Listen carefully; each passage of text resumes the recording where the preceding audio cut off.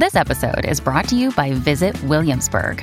In Williamsburg, Virginia, there's never too much of a good thing. Whether you're a foodie, a golfer, a history buff, a shopaholic, an outdoor enthusiast, or a thrill seeker, you'll find what you came for here and more. So ask yourself, what is it you want? Discover Williamsburg and plan your trip at visitwilliamsburg.com. Good morning, Oregon. It's Friday, November 19th. This is Andrew Thien with a news briefing from the Oregonian and Oregon Live. Before we start, a quick thank you to our sponsor, Pacific Source Health Plans, for supporting the show.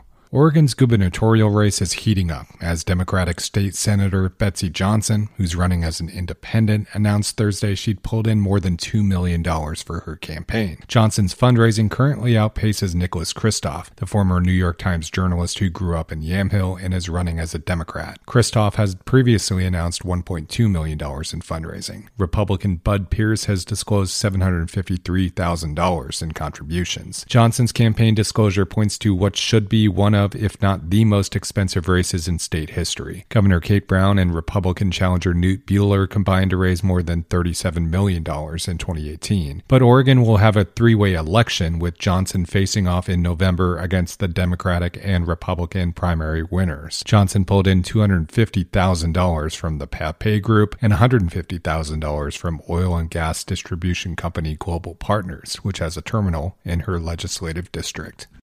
The Portland City Council approved a plan to spend $500,000 on benches around Laurelhurst Park in southeast Portland. That expenditure is specifically designed to prevent homeless people from camping or living at the popular park. Laurelhurst has been one of the key flashpoints in the city for years. As campers and campsites have set up shop in the affluent neighborhood, massive sweeps led to political standoffs and controversy. Complaints from neighbors poured in. Now the city quietly spent $500,000 out of its $44 million fall budget spending plan on the benches. The benches or other deterrents could eliminate camping without violating a Ninth Circuit Court of Appeals ruling from 2019, known as Martin versus Boise.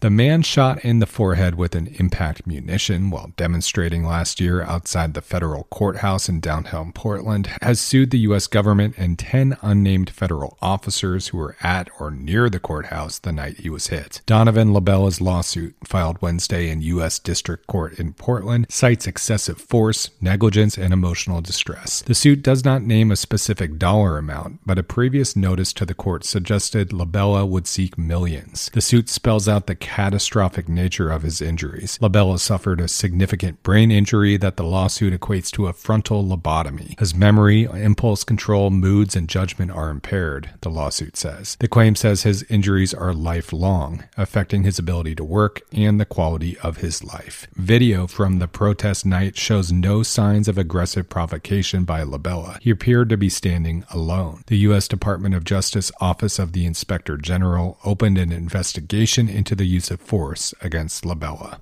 Oregon's Parks and Recreation Department announced Thursday that it would start work next May on a slew of camping and other projects at facilities across the state, totaling $50 million. The money was approved by the state legislature earlier this year. Projects will occur into 2023. The list includes more camping at some of the busiest parks in the state, new visitor centers, restrooms, and parking lots, and other long-deferred projects. Silver Falls, east of Salem, is perhaps the biggest winner. A new North Falls Complex campground, visitor center, and parking lot are scheduled to be built at the park. That project will cost $8 to $10 million. Thanks for listening. You can support our local journalism by subscribing to Oregon Live. Go to OregonLive.com/pod support.